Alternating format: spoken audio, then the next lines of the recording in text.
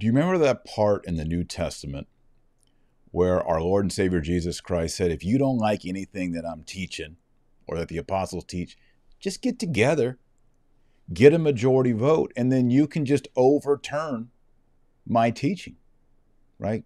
Just review it, vote it, majority vote, overturn it. Do you remember that part in the Bible? I don't remember that part in the Bible, but apparently the German Catholic bishops have justified their recent statement, decree from their synodal way, their synodal path, stating, and I quote,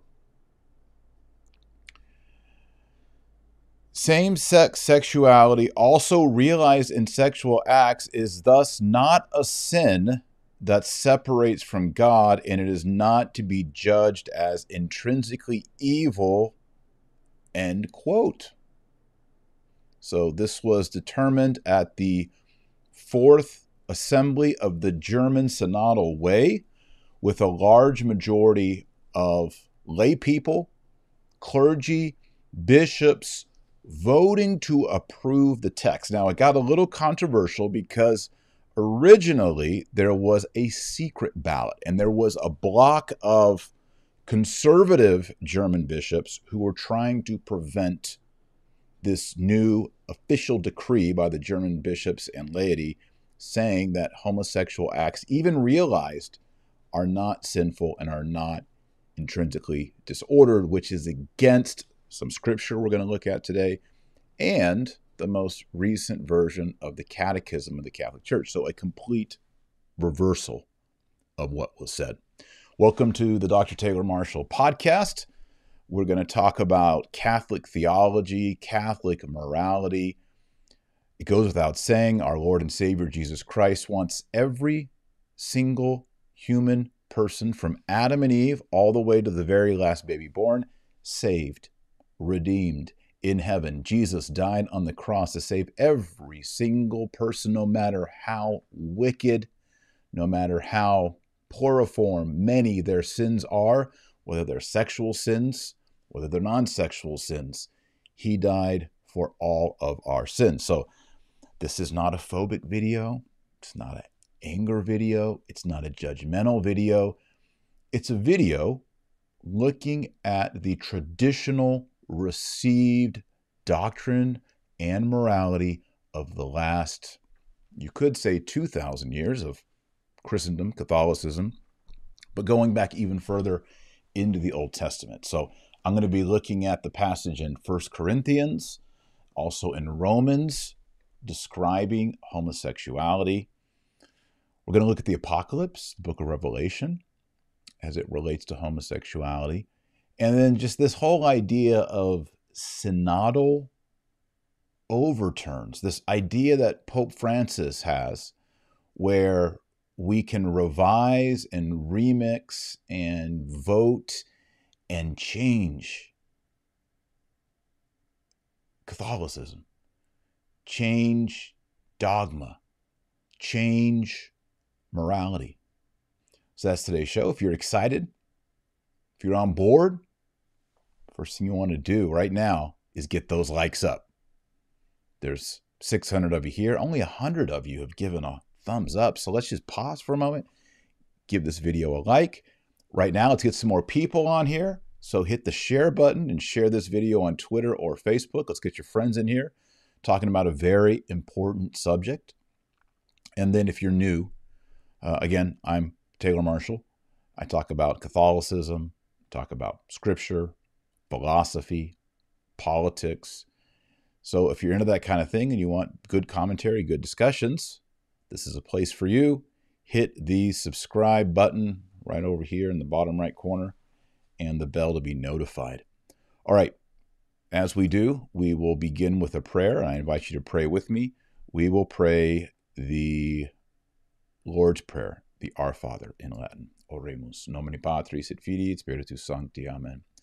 Pater noster, qui es in caeli, sanctificetur nomen tuum, adveniat regnum tuum. Fiat voluntas tua, sicut in cielo et in terra. Panem nostrum quotidianum da nobis odie, et dimitte nobis debita nostra, sicut et nos dimittimus debitoribus nostris, et ne nos inducas in tentationem, sed libera nos a malo. Amen. St. Peter Damian, pray for us. St. John, the beloved apostle, pray for us. Our Lady of Fair Love, pray for us. St. Joseph, patron of chastity, pray for us. In nomine Patris et Filii et Spiritus Sancti. Amen. All right, well, let's get started. Before I begin, I just want to give a special shout out and a thanks to all the good Catholics that I met in San Diego over the weekend, in particular at St. Anne's Catholic Church, a parish of the Fraternity of St. Peter. Lots of hospitality, lots of kindness, and a big thank you to all of you out there in Southern California. All right, as I said in the beginning, we got a situation in Germany. The Synod of Synodality. As you know, Pope Francis is pushing this idea where we need to get everybody together, not just Catholics, anybody. Get your favorite Wiccan friend, your Muslim friend, your Hindu, your Jewish friend, your Protestant. Let's get some Methodists, some Anglicans. If we're in Germany, you got to throw in a bunch of Lutherans. Let's all dialogue. Let's have a synod. Let's talk about what we think the Catholic Church should look like, what she should be teaching and saying. Everybody gets an input. Now, if you're a traditional Roman Catholic like me, Taylor Marshall, you don't get any input. Ain't nobody want to hear about people who think Pope St. Pius X was a great pope, that they want the pre-55 Holy Week. They want the Dies Irae chanted at their Requiem Mass. Nobody wants to hear from us people. But anyone else, y'all get this input. We get together. We vote. We remix dogma, doctrine, morality. And then all this stuff's going to be put together in a big brief and sent to Rome to Pope Francis. And he's going to say, well, this is what the people want. Give the people what they want. Here is the statement that was approved by the majority of lay people and bishops, demanding the one holy Catholic and Apostolic Church change her divine teaching on sex. The gift, the creation that the Holy Trinity made so that a man and a woman could enter into the bond of holy matrimony and procreate children. Remember that? Genesis. Adam and Eve. Now you can use those sexual organs in a way to pleasure yourself with really anybody without marriage, without matrimony, without the openness to procreate the babies. And they're demanding that sexual lifestyle, we could call it sexual chaos because there's no rules, no order. They demand that be okay. Here's the statement that received the majority vote, including the bishops. Here it is, quote, I'm put it on the screen. I'm going to put it on the screen for you. I know some of you are visual learners, and that's just what we do here at the Dr. Taylor Marshall podcast. I'm going to hook y'all up.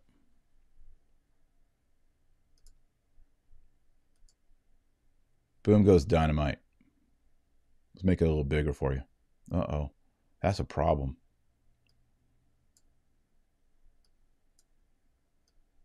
I can't make it bigger.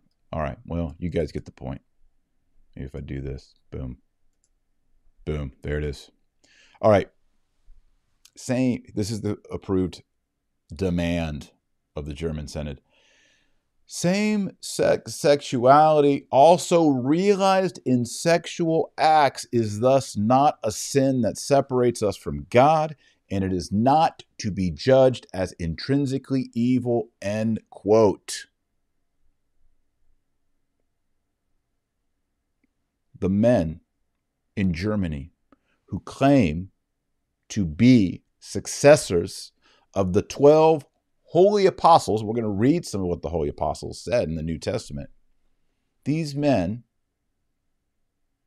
are saying light is darkness, darkness is light, black is white, white is black.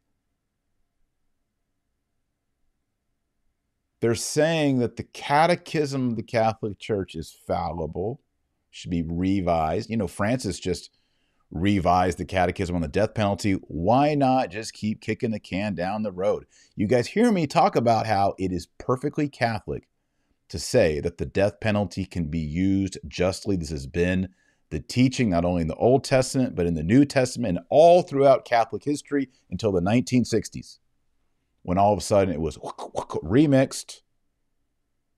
People say, yeah, but JP2, John Paul II. Look, you can love John Paul II all you want, but he can't change Catholic morality and doctrine. As soon as you check that box and say, well, JP2 can do it, you can do Pope Francis can do it. Or Pope Francis II, or Pope Francis III, or however many we're going to get in the next few decades. You see, the Pope is a steward. He's not the king.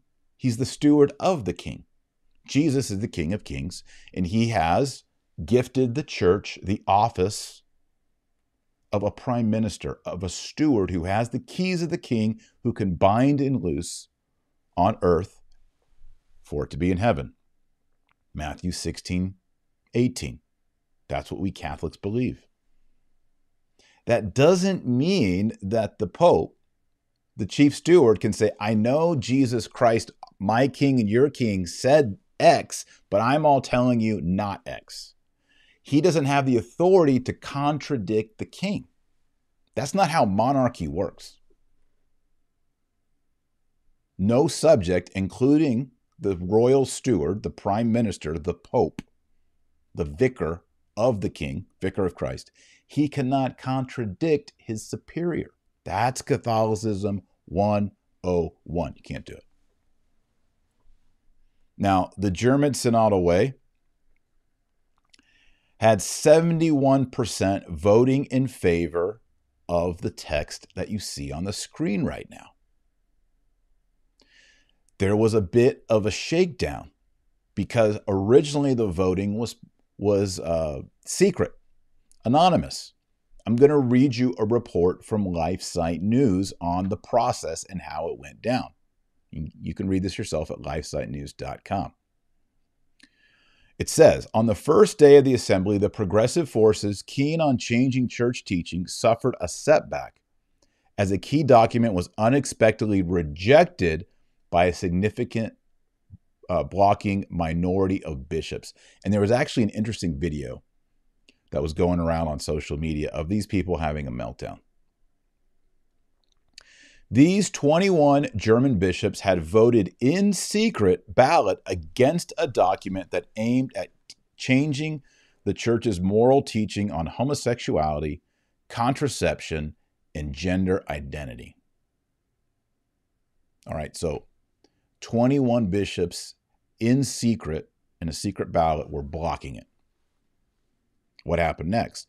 Following their disappointment, the progressives dominating the German synodal path were shocked and spoke of disaster and treason. Now, I want to pause here.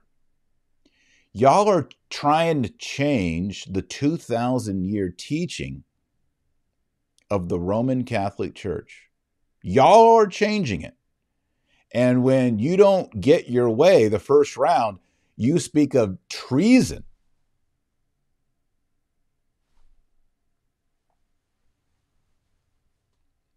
Who, respectfully, who is committing treason? I've used this analogy before. I'll use it again. Let's say that you are a Muslim. You're a Mohammedan. You follow the Prophet Muhammad. You believe that Muhammad has infallibly delivered to the world through the Quran the true teaching about his God, Allah. One of those teachings of Muhammad about Allah is that drinking alcohol is always bad and always sinful. You can't pop open a Miller Genuine Draft on a hot day after mowing the lawn as a Muslim and kick back and chill as you can as a Catholic. You cannot pop a bottle of champagne on your anniversary if you're a Muslim. Not allowed according to the religion. What if you go to your mosque and your imam and your Muslim community and say, you know what? It's just, I was born this way. I was born loving single malt scotch. I didn't choose it. I just love it. In fact, I drink single malt scotch every Friday, Saturday, and Sunday night of the week, and I love it, and it makes me closer to Allah. The imam and your fellow Muslims are going to be saying, no, you can't drink single malt scotch whiskey. Habib. Well, why not? Muhammad said you can't. That's our religion. Well, why are you judging me for drinking scotch? Well, we're judging you because our religion says you can't drink alcohol, and you're trying to make our religion have alcohol. And Habib says, well, yeah, I want to actually start drinking scotch on the campus of the mosque. That's my right. Look, they're all going to cast Habib out of the mosque. He is violating the teachings of their religion. And yet, somehow in Catholicism, we've got all these people like James Martin, a bunch of Karens and Susan on the parish council. They're coming to this religion and they're saying, we feel that Catholicism should change and conform to what we want. And when people say, well, no, that's not really what Catholicism teaches. You know, if you want to go and be a Unitarian Universalist, you want to be a Wiccan, you can be a Church of Satan. They do all that. But in our religion, that's not what we do. They have a hissy fit and accuse us of treason.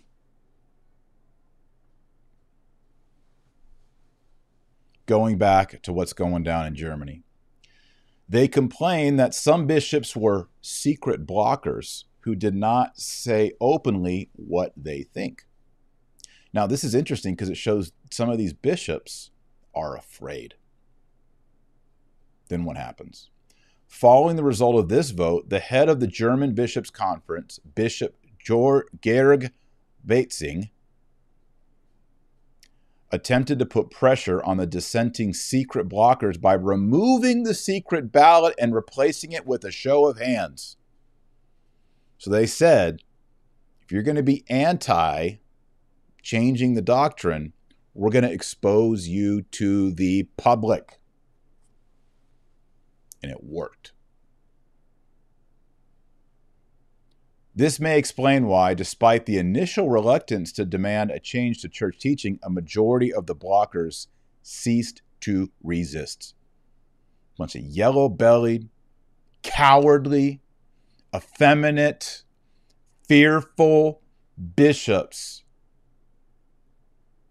could hold the line when it was an anonymous secret ballot, but when it came to the public, where you had to put your hands up for Jesus, a public testimony, no threat of martyrdom, no threat of getting your sword slit, like we saw a few years back over in Egypt with the Coptics. None of that. Just to be embarrassed and shamed by the German community. They lost their resistance, and the vote went through. Now, who voted in the good way? All these German, there's 8 bishops, 8, count them on 2 hands, who voted against the document. They were Cardinal Welke, Bishops Gregor Maria Hanke, I'm going to mess up all these names, forgive me. Bishops who abstained are Stefan Berger, Josef Graf, Wolfgang Ippolt, Bertram Meyer, Ansgar Puff, Josef Graf, he's on there twice, Nicholas Schwertfeger, Rupert Stolberg, and Stefan Zekorn. But the resistance fell apart. when they actually had to put their hand up for what they believe. And I fear, over here in America too, there's sort of this, well, my bishop's pro-life, so he's conservative. That's bare minimum. What about standing up for the truth? What about standing up for chastity, for purity, for traditional marriage, for the sacraments, for parents and parental rights? How many bishops, how many priests, and I'm going to say it, how many laity, looking at all y'all out here, stand up and put your name and your face and your reputation in line with the teachings of Jesus that will get you canceled and get you in trouble?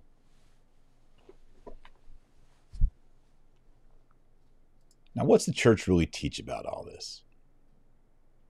I'm going to read you. As you know, I'm not a huge fan of the new 1990s Catechism of the Catholic Church. I tell everybody to use the traditional Roman Catechism of the Council of Trent. Here it is.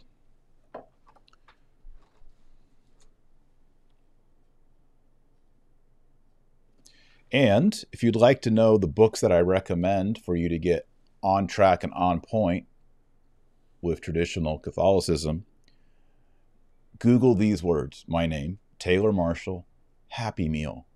You'll say, why'd you say Happy Meal? Because this is the happy meal that your soul needs. And I have a list of Bibles, books, catechisms to get you started. And there's just links. Taylor Marshall, Happy Meal. Look at some of those books. They're not my books, right? These are books like these. But here's what the Catechism, the 1990s Catechism says. Paragraph 2357. Basing itself on sacred scripture which presents homosexual acts as acts of grave depravity, and then it cites 4 biblical passages.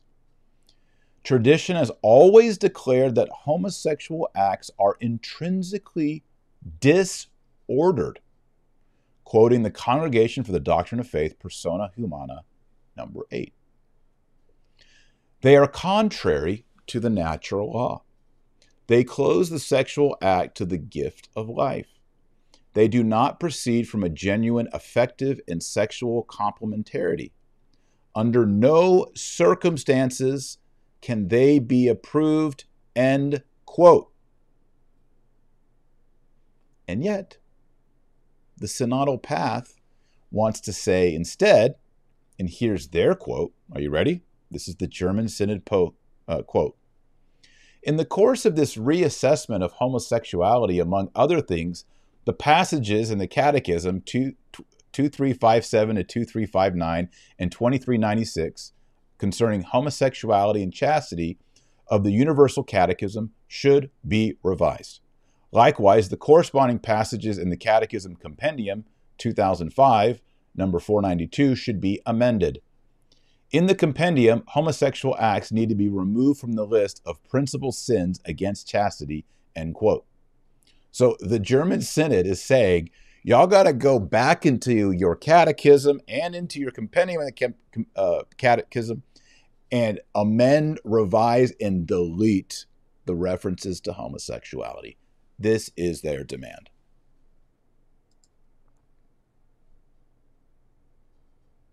What will Pope Francis say about this? Now, I want to look at some of the biblical verses which were just cited by the Catechism. And I'm going to focus on Romans, 1 Corinthians, and Apocalypse. I could go back and talk about Sodom and Gomorrah in Genesis 19, but I'm going to go to the ones that I think maybe you haven't heard before. Everybody's kind of heard of Sodom and Gomorrah. I'm going to start with 1 Corinthians chapter 6. And to do so, I'm going to read from one of my older books. This is a book that was published maybe 10 years ago, and it's called the Catholic perspective on Paul. You can see it right here. I'm reading here from page 177, and it's an analysis of the Greek words used by Paul for homosexuals, because you'll hear a lot of people say, and I think some of them are actually in good faith, they'll say, well, the Bible doesn't talk about homosexuality, gay, lesbian, and so there is no official teaching in the Bible. And one of the problems, and I think this is why some people are in good faith, one of the problems is that many modern Bible translations actually omit these words. That's correct. Like the New Revised Standard Version, maybe the newest version of the RSV. And then other Protestant versions have them omitted or dumbed down or changed into words that maybe a modern person would not associate with sexual sins or homosexuality. And that's really part of the problem. And that's one reason why I'm constantly encouraging you, if you're a Catholic, or even if you're not a Catholic, to use the Douay-Rheims translation of the English Bible. All right, because a lot of this linguistic slippage doesn't slip and slide in the Douay-Rheims. Douay-Rheims is not perfect on every single thing. In fact, in my own writings, I usually use the Douay-Rheims, but sometimes if it's not quite right, I'll put a footnote. But it's the best. It really is the best. So I'm reading here from my book, Catholic Perspective on Paul. What is it? It's a book showing that St. Paul was thoroughly Catholic. I show how Paul taught every major Catholic doctrine, all 7 sacraments, celibacy, confession to a priest, calling men father, celibacy, all of it. Paul taught all of it, prayers for the dead. And it's a powerful book if you know Protestants who think Paul was Catholic or Paul was Lutheran. Get them this book. All right. This book was published in 2010, so it's 12 years old, but it's an oldie but a goodie.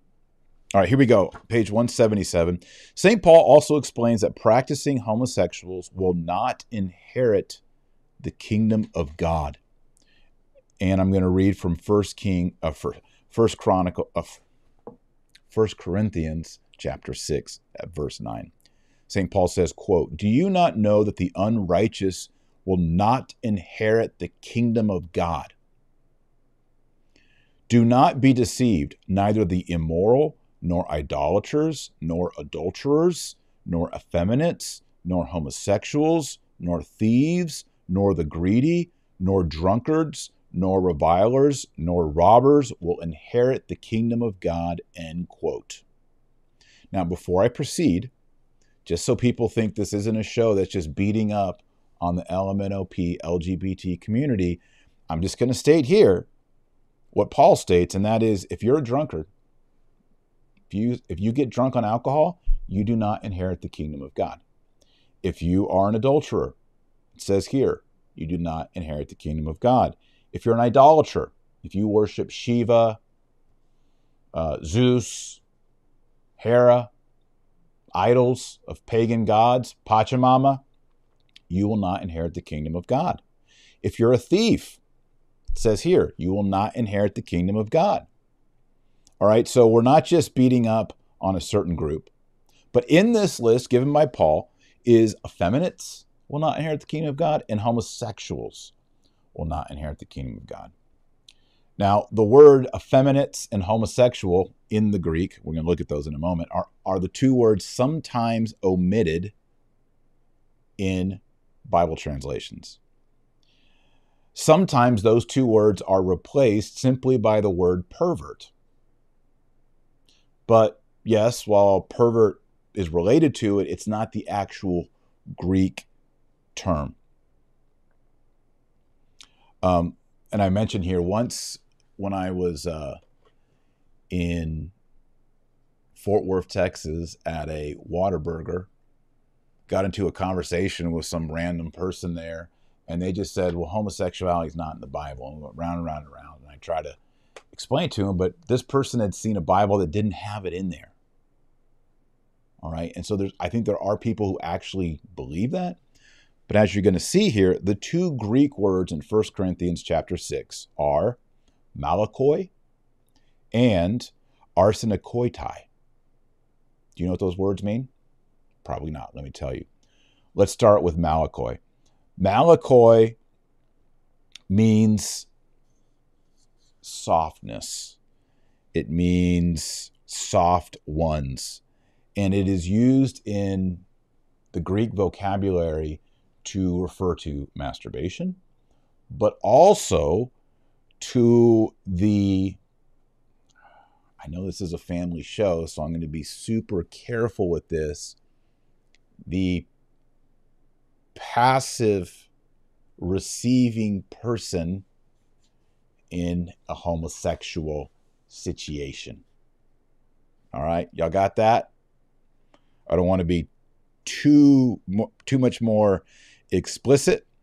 For example, Josephus, who's the famous Jewish historian about the fall of the Jerusalem and the temple in around the year 70 AD, he identifies with this word, he uses this Greek word, soft one, to describe men who committed homosexual acts, but as the passive receiver, and as those who dressed in women's clothes,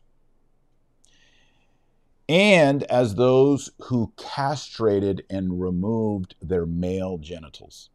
Okay, so when we're talking about homosexuality, cross-dressing as a woman, and actually cutting off your genitals, which, you know, this whole trans thing is not new. It goes back. This is 2,000 years ago. So in this context, Josephus is using this word that St. Paul uses at the same time, you know, within a decade or two of each other.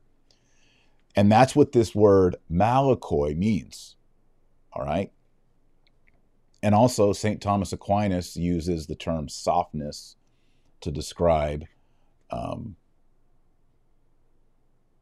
masturbation and other perverted sexual practices. Okay. Now, the other word used by St. Paul is even more explicit. Okay.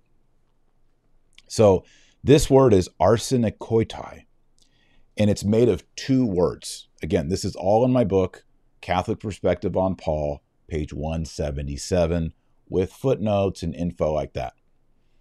Instead of doing the research all over again, I just read my own book. Okay, this word is a compound of two words. The first word is arsen, A-R-S-E-N, if you wanted to use English letters. And it literally means male. You got male and female. Okay, so the first word, it's a compound word. Arsen means male. And then koitai means, well, it's plural, but means bed, and specifically the marriage bed. And etymologically, it's related to the Latin word coitus, which is the Latin word for sexual intercourse. So Paul is literally using a Greek word, a compound word, with arsen, meaning male or men, and then koitos, meaning bed. This is like in my big fat Greek wedding. Give me any word, and I will show you how this word is a Greek word. That's what we're doing right now. This Greek word is literally, if you took the two meanings from the Greek dictionary, it means male in bed, males in bed, particularly marriage bed, sexual bed. Okay, so St. Paul is using an explicit word here for homosexuality. Literally, males in bed. By the way, the Septuagint version of Leviticus 20:13, which condemns homosexual practice, also uses the word arsenokoitai. All right.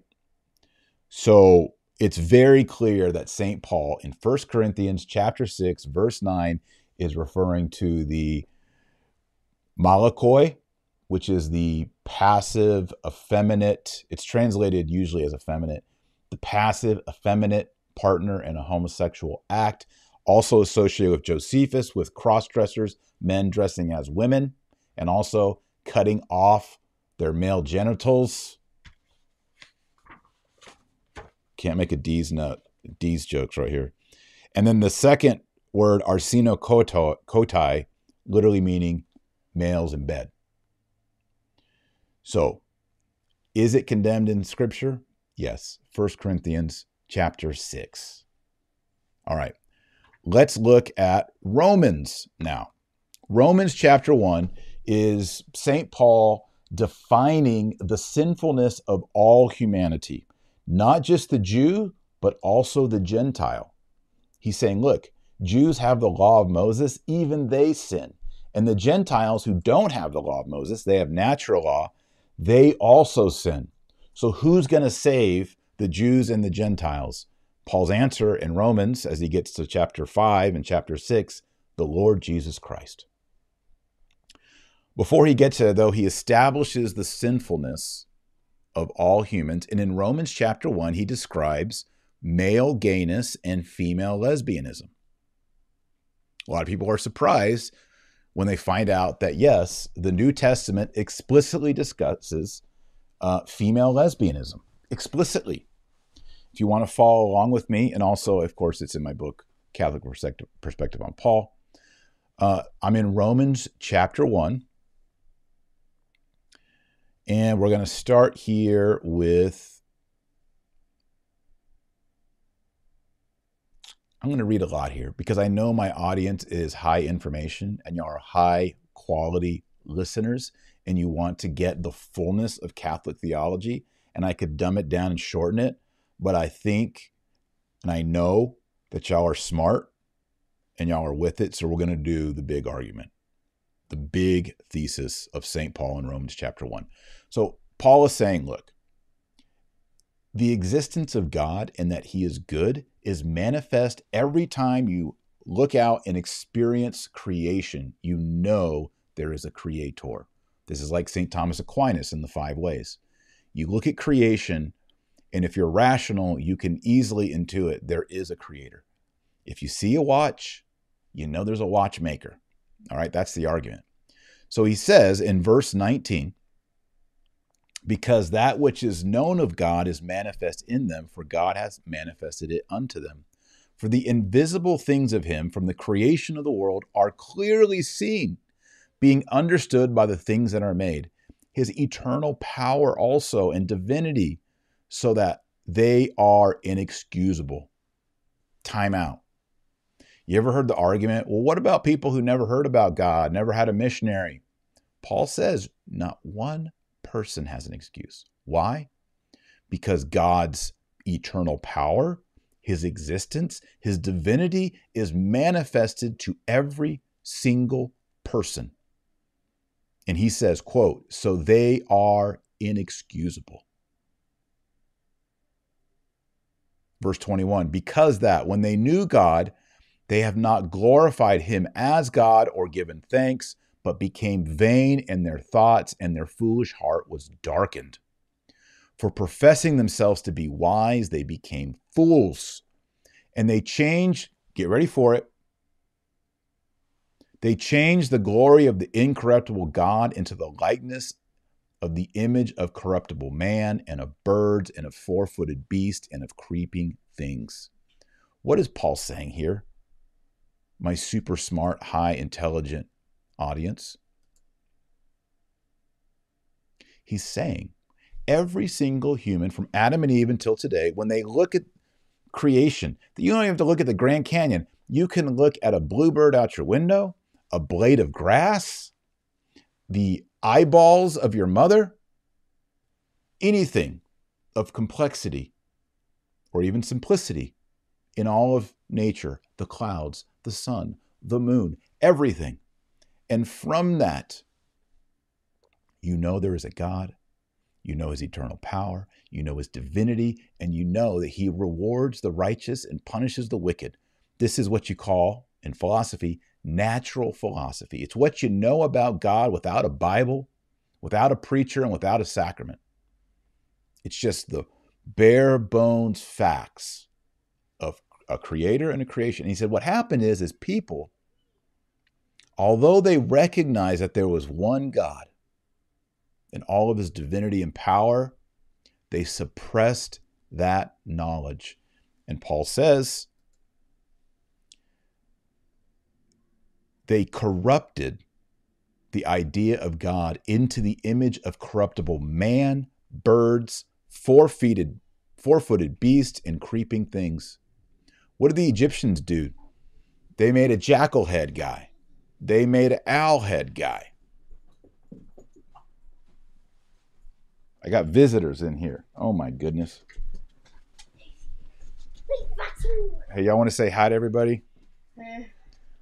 Y'all let the dogs in. Show the dogs. Hello. There's Daisy. Oh my goodness. And there's Duke. Hey, buddy. All right, I'm in a live video right now. Okay. Bye. Okay. All right. Thank you, guys.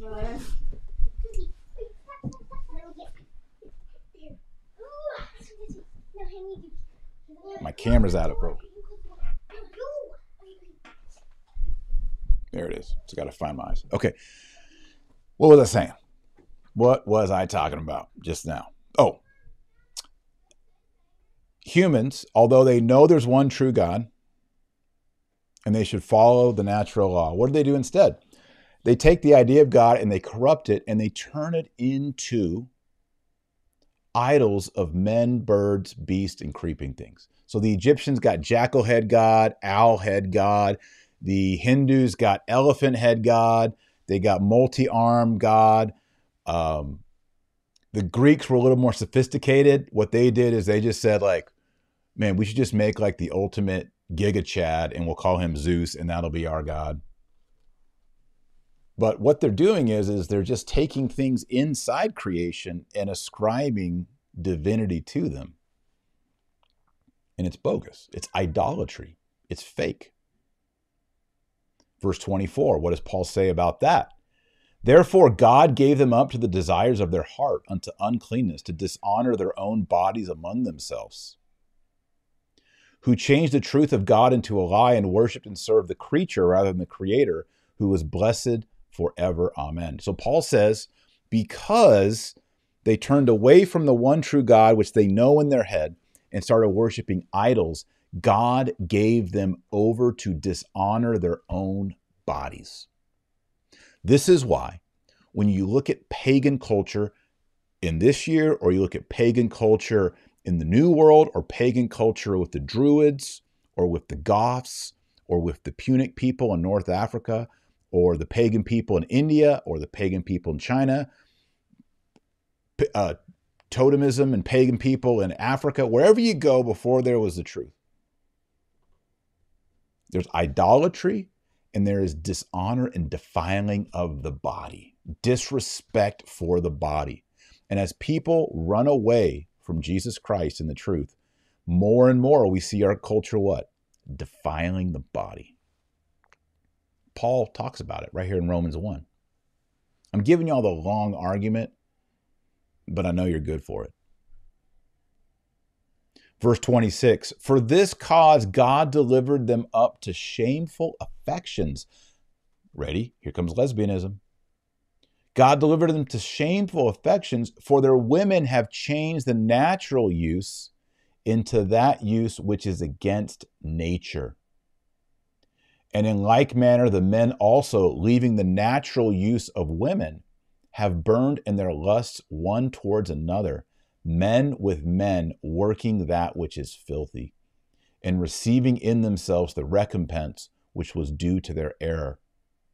And as they liked not to have God in their knowledge, God delivered them up to a reprobate sense to do things which are not convenient, being filled with all iniquity, malice, fornication, avarice, wickedness, full of envy, murder, contention, deceit, malignity, whisperers, detractors, hateful to God, contumelious, proud, haughty, inventors of evil things, disobedient to parents, foolish, dissolute, without affection, without fidelity, without mercy, who having known the justice of God did not understand that those who do such things are worthy of death. And not only them that do them, but they also that consent to them that do them. The word of the Lord. Thanks be to God. Romans chapter 1. So basically, Paul is saying, not basically, he is saying, all humans know God. All humans are called to serve God. When they refuse and they worship humans, idols, animals, whatever it is, God gives them up to their own devices, their own sinful ways, and they begin to corrupt their own bodies, women with women and men with men, he says, right there in Romans chapter 1. I'm going to do one more verse, and this is one that I recently discovered as I was working on my new book, my latest new book, which is complete.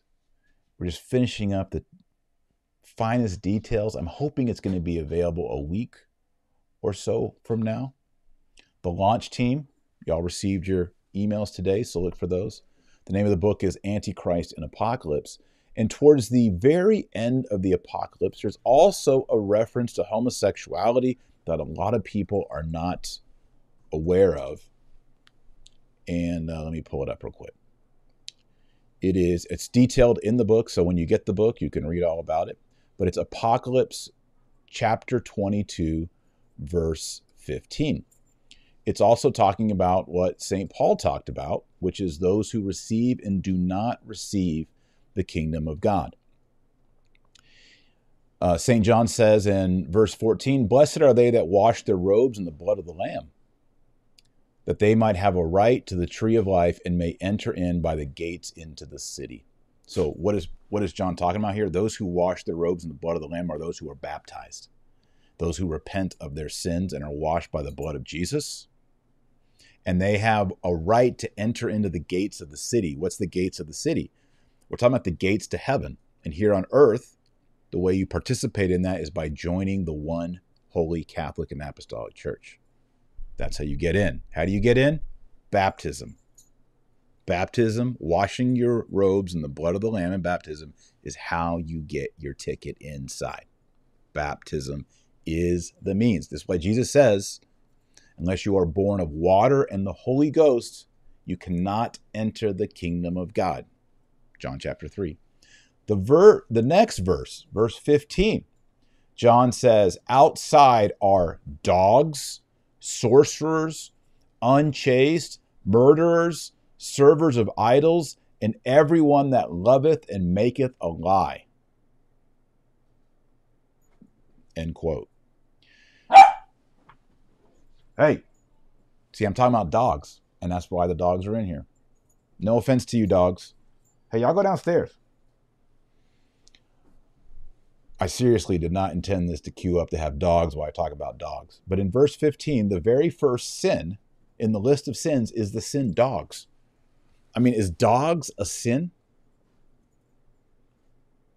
So I'm writing this book, Antichrist and the Apocalypse. I'm going through every verse, and I'm like, I think I know what that means, but I need to make sure. So I read a bunch of commentaries on this verse. How can the word dogs be a sin? How can you dogs be a sin? Duke. Come here, Duke. Come here. Come here, Daisy. You're the good girl. Come here, baby. Look how cute she is.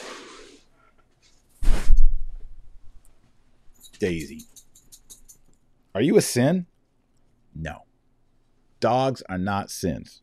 Even though Apocalypse 22, verse 15 says that dogs is a sin and you can't get into heaven. What does that mean? What does dogs mean? All right, you're going to get down.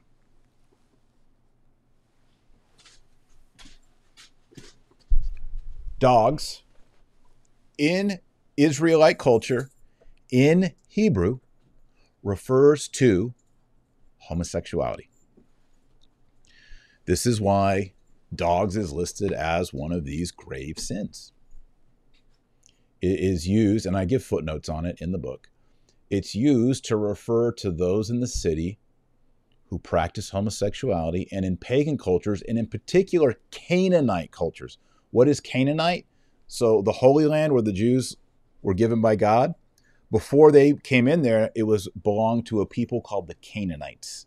And the Canaanites were demonic. They worshipped idols. They were possessed. They did infant sacrifice, and they also did ceremonial temple homosexuality. And those that were basically the priests in the homosexual acts, they were called the dogs. That's their title. Like, what up, dog? Back then, you didn't want to be like the what up, dog. Like, what's up, dog? No. So that's another reference in Apocalypse chapter 2 of homosexuality. I'll read it again for you now that you know the context. It says, outside are the dogs, the sorcerers, unchaste, murderers, servers of idols, and everyone that loveth and maketh a lie. Those are the people who don't get into heaven. Now you may say, hey, Dr. Marshall, I've committed these sins. I can't get into heaven? We've all committed grave sins. I've committed grave sins. But Jesus loves us. Even if you've committed sins after you've been baptized, Jesus instituted another sacrament, the sacrament of penance, confession, where you confess your sins to the priest in repentance. You have to actually be sorrowful for your sins, and you receive divine absolution at the decree of the priest. It's a beautiful, beautiful thing. If you've committed any of these sins, whether it's related to homosexuality, masturbation, fornication, concubinage, adultery, mutilation, stealing, murder, abortion, contraception, list them all. All of those sins can be forgiven by Jesus Christ in baptism. And if you've already been baptized and you've broken your baptismal innocence, you can go to the tribunal of confession and the sacrament of penance and be purified, forgiven, absolved, made whole by Jesus Christ in that moment. But you have to will it. You have to do it. You can't stay home watching YouTube all day. You got to go find a priest and confess your sins and make things right. Amen and amen. Good. So in conclusion, the Germans don't know what they're doing. You can't vote and change what Jesus says or what Paul said or John said.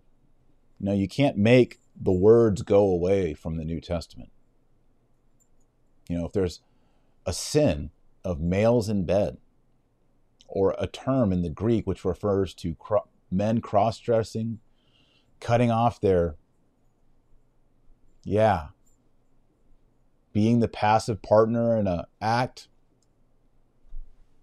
Paul says that doesn't get you in heaven. So does, if you're getting drunk right now, you need to go confess that. Because Paul says you can't get into heaven if you're a drunkard. Getting high all the time, you got to go confess it. It's not God's plan for you. All right, well, let's pray for the Germans. Poor Germans. Germans are always messing. I had a seminary professor who said, if you ever caught the devil and you looked at the bottom of his boot, it would say, made in Germany. So much bad stuff, for some reason, comes out of Germany. Why? Corruptio optimi pessima. Corruption of the best is the worst. All right, so we're going to pray for these misled people in Germania, in Latina. We'll pray the Hail Mary. And today, by the way, is in the traditional calendar, I don't know what it is in the Novus Ordo, the feast day of the holy name of Mary. The name Mary, Miriam, in its Egyptian root, it means beloved, loved.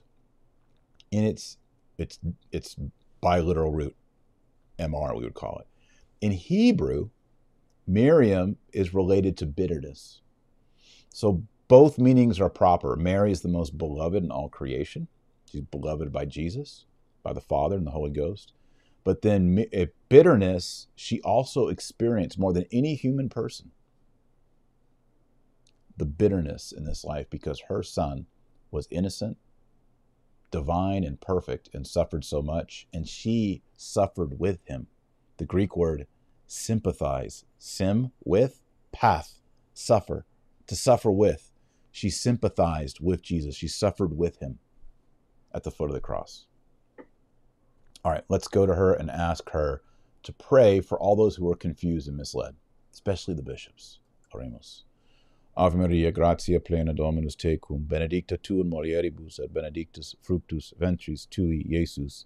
Sancta Maria, Mater Dei, ora pro nobis peccatoribus, nunc et hora mortis nostrae. Amen. Our Lady of Fair Love, pray for us. In nomine Patris et Filii Spiritus Sancti. Amen. Hey, this has been a great show. Thanks for watching. If you haven't given the thumbs up yet and done the like, why not? Let's just do it. Hit the thumbs up, like the show. Now, next phase 2 is you got to share this on Facebook and Twitter. Hit the share button beneath the video. And then if you're new, you know you like this. Go ahead and subscribe. Get more. Hit the subscription button in the bottom right corner. Hit the bell to be notified. That's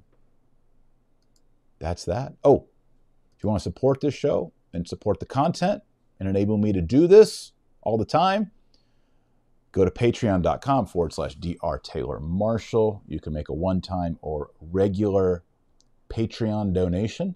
And there's different levels in there. And I will send you signed books and merch and online courses and all that.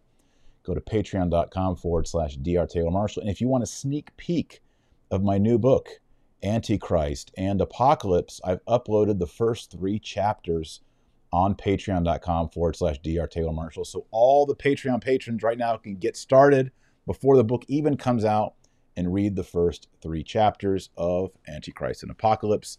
Again, that's just for Patreon patrons. So go to patreon.com/Dr. Taylor Marshall. And remember to always pray the rosary every day. Pray the rosary every day. The rosary is Bible on beads, and the rosary is your anchor through the clouds into heaven, binding you to Jesus Christ. Pray the rosary every day, or you're not on the team. Find a traditional Latin Mass. Go to confession. All of us, I need to go to confession. I'm overdue. Go to confession every 2 to 4 weeks. Blessed be God. Read the Bible every day. I recommend 3 chapters every single morning. Dads, pray the rosary for kids. Catechize them with good catechisms. And remember, our Lord Jesus Christ says, you're the light of the world and the salt of the earth. So go out there and be salty. God bless and Godspeed.